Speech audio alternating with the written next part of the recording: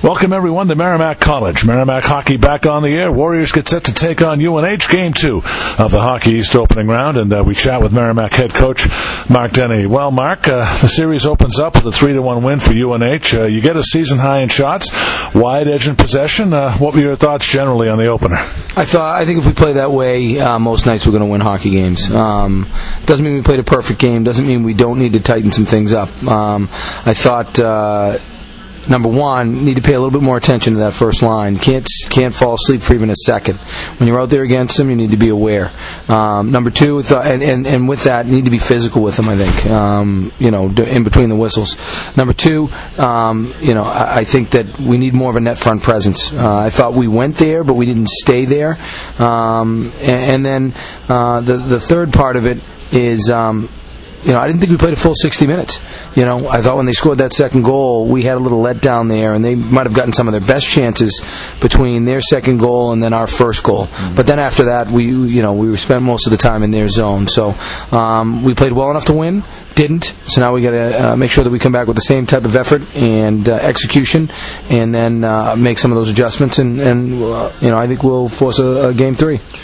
Well, Daniel Tironi, Mark, was pretty sharp. I felt Merrimack could have been up 2 or 3 goals. There were a little bit of puck luck, but he did make some critical saves in the game. Oh, he made some great saves. He made a save on Hampus with a nice play from Brett Cini.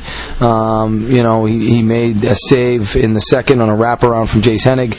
Obviously he made a lot of saves because we had 46 shots on net. Mm-hmm. But, there's definitely some puck luck, but guess what? We've been the beneficiary of those as well. Yeah. That goal that Vila scored, the second goal of the game, reminded me a little bit of the goal that Benny Boss scored against Clarkson early in the season, where puck bounces, he turns and hits it, and it ends up going in. Mm-hmm. It works both ways. So we got to just, again, keep doing what we're doing, make those tiny adjustments, and let the chips fall where they may.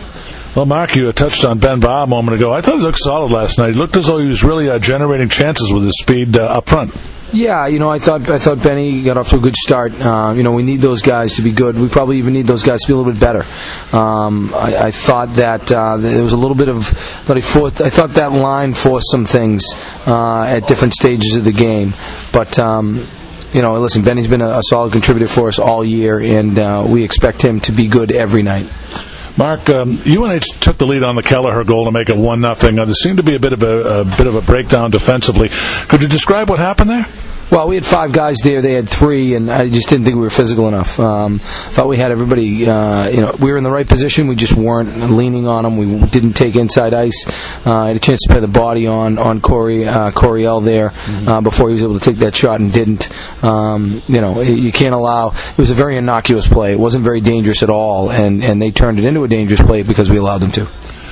And, Mark, with all the zone time you had, you really made him work defensively pretty much all night long. Is that something you can hang your hat on as you approach tonight's game? Well, I think, whenever you're playing in a series, energy is important. And I think you exert a lot more energy defending than you do on offense. And we spent the majority of the game on offense. So that should bode well for us in terms of energy. Hey, listen, again, I believe in process. We talk about, making sure we're skating. I thought we skated pretty well for large stretches last night. And, Mark, given the positives, the shots on goal, the possession time, is it fair to say that there's really not much to change in terms of heading into Game 2 tonight? Well, the points that I identified, net front presence, I think we can even be a little patient in their zone. I thought sometimes we took some shots that we gave up good possession for a shot that probably wasn't going to be fruitful. Those type of decisions are decisions that we need to do a better job with tonight. Lastly, Mark, I had a chance to profile Mike McMahon on the My Hockey on the Radio blog this week. I was wondering if you could share a thought or two about the quality of his work and the impact he's had on Merrimack hockey. Well, one of the best parts of my job is you get to see young people grow up. And my first year here, Mike was our head manager. So I've known Mike for a long, long time, and was there when he first started to get into journalism, and to see what he's been able to do with it, the respect that the college hockey community has for him, the diligence with which he does his job, and it's not a full-time, he's got another full-time job, plus a wife and children, so it's a passion of his. He's someone that I think is going to have a long career in this business, and he does things the right way.